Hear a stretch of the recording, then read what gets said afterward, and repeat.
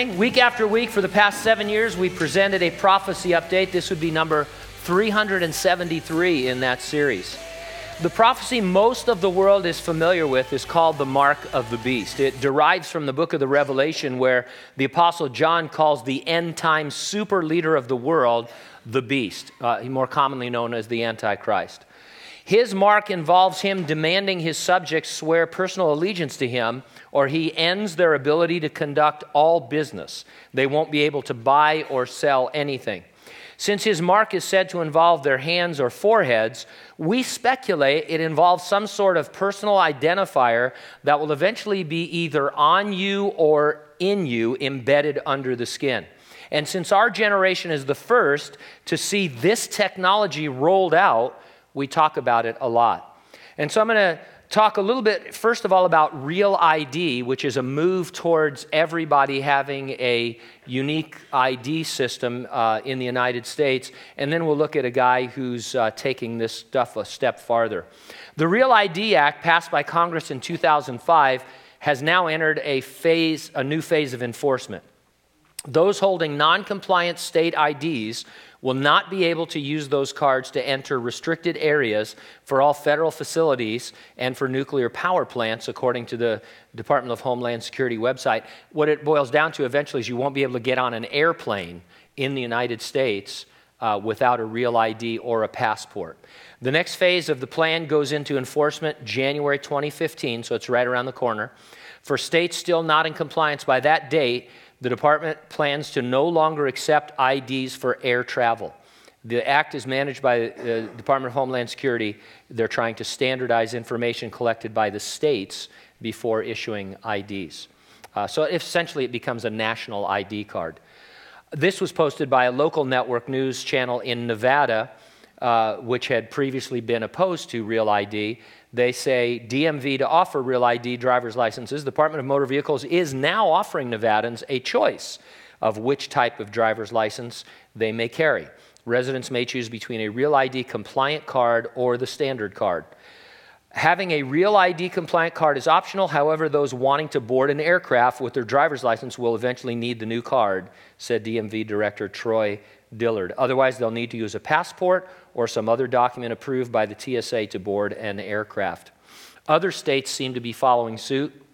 There's a quote from Louisiana, says, worries that Louisiana residents could one day need a passport to board domestic airline flights persuaded lawmakers to repeal a 6-year-old law. So they passed a law against the federal government saying about Real ID, but now they've repealed it.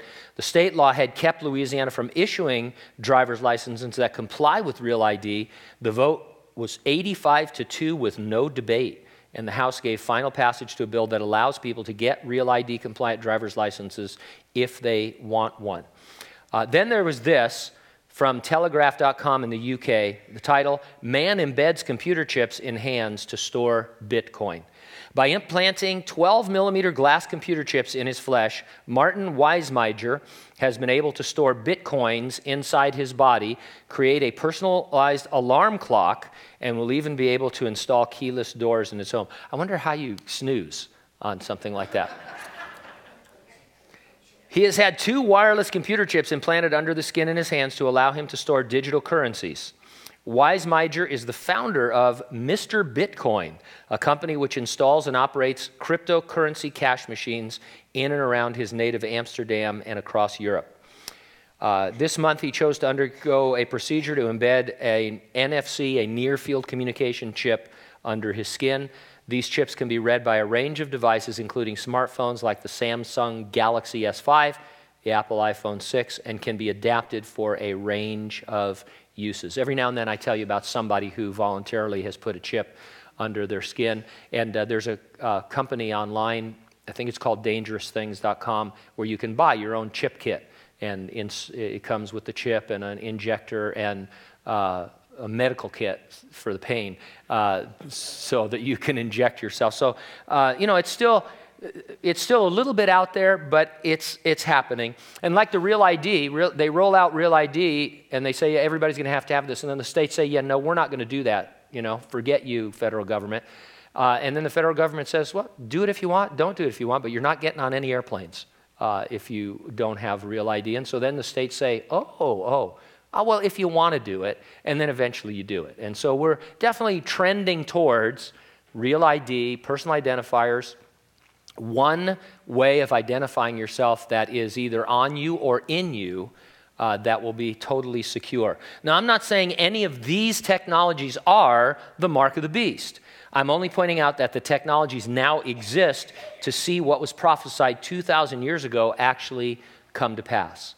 We will not be faced with the decision to swear allegiance to the beast, to the Antichrist, because Jesus Christ promised to resurrect and rapture the church before that man of sin is revealed. The rapture is an imminent event, and that's why every week I ask, are you ready for the rapture? If not, get ready, stay ready, keep looking up, because ready or not, Jesus is coming.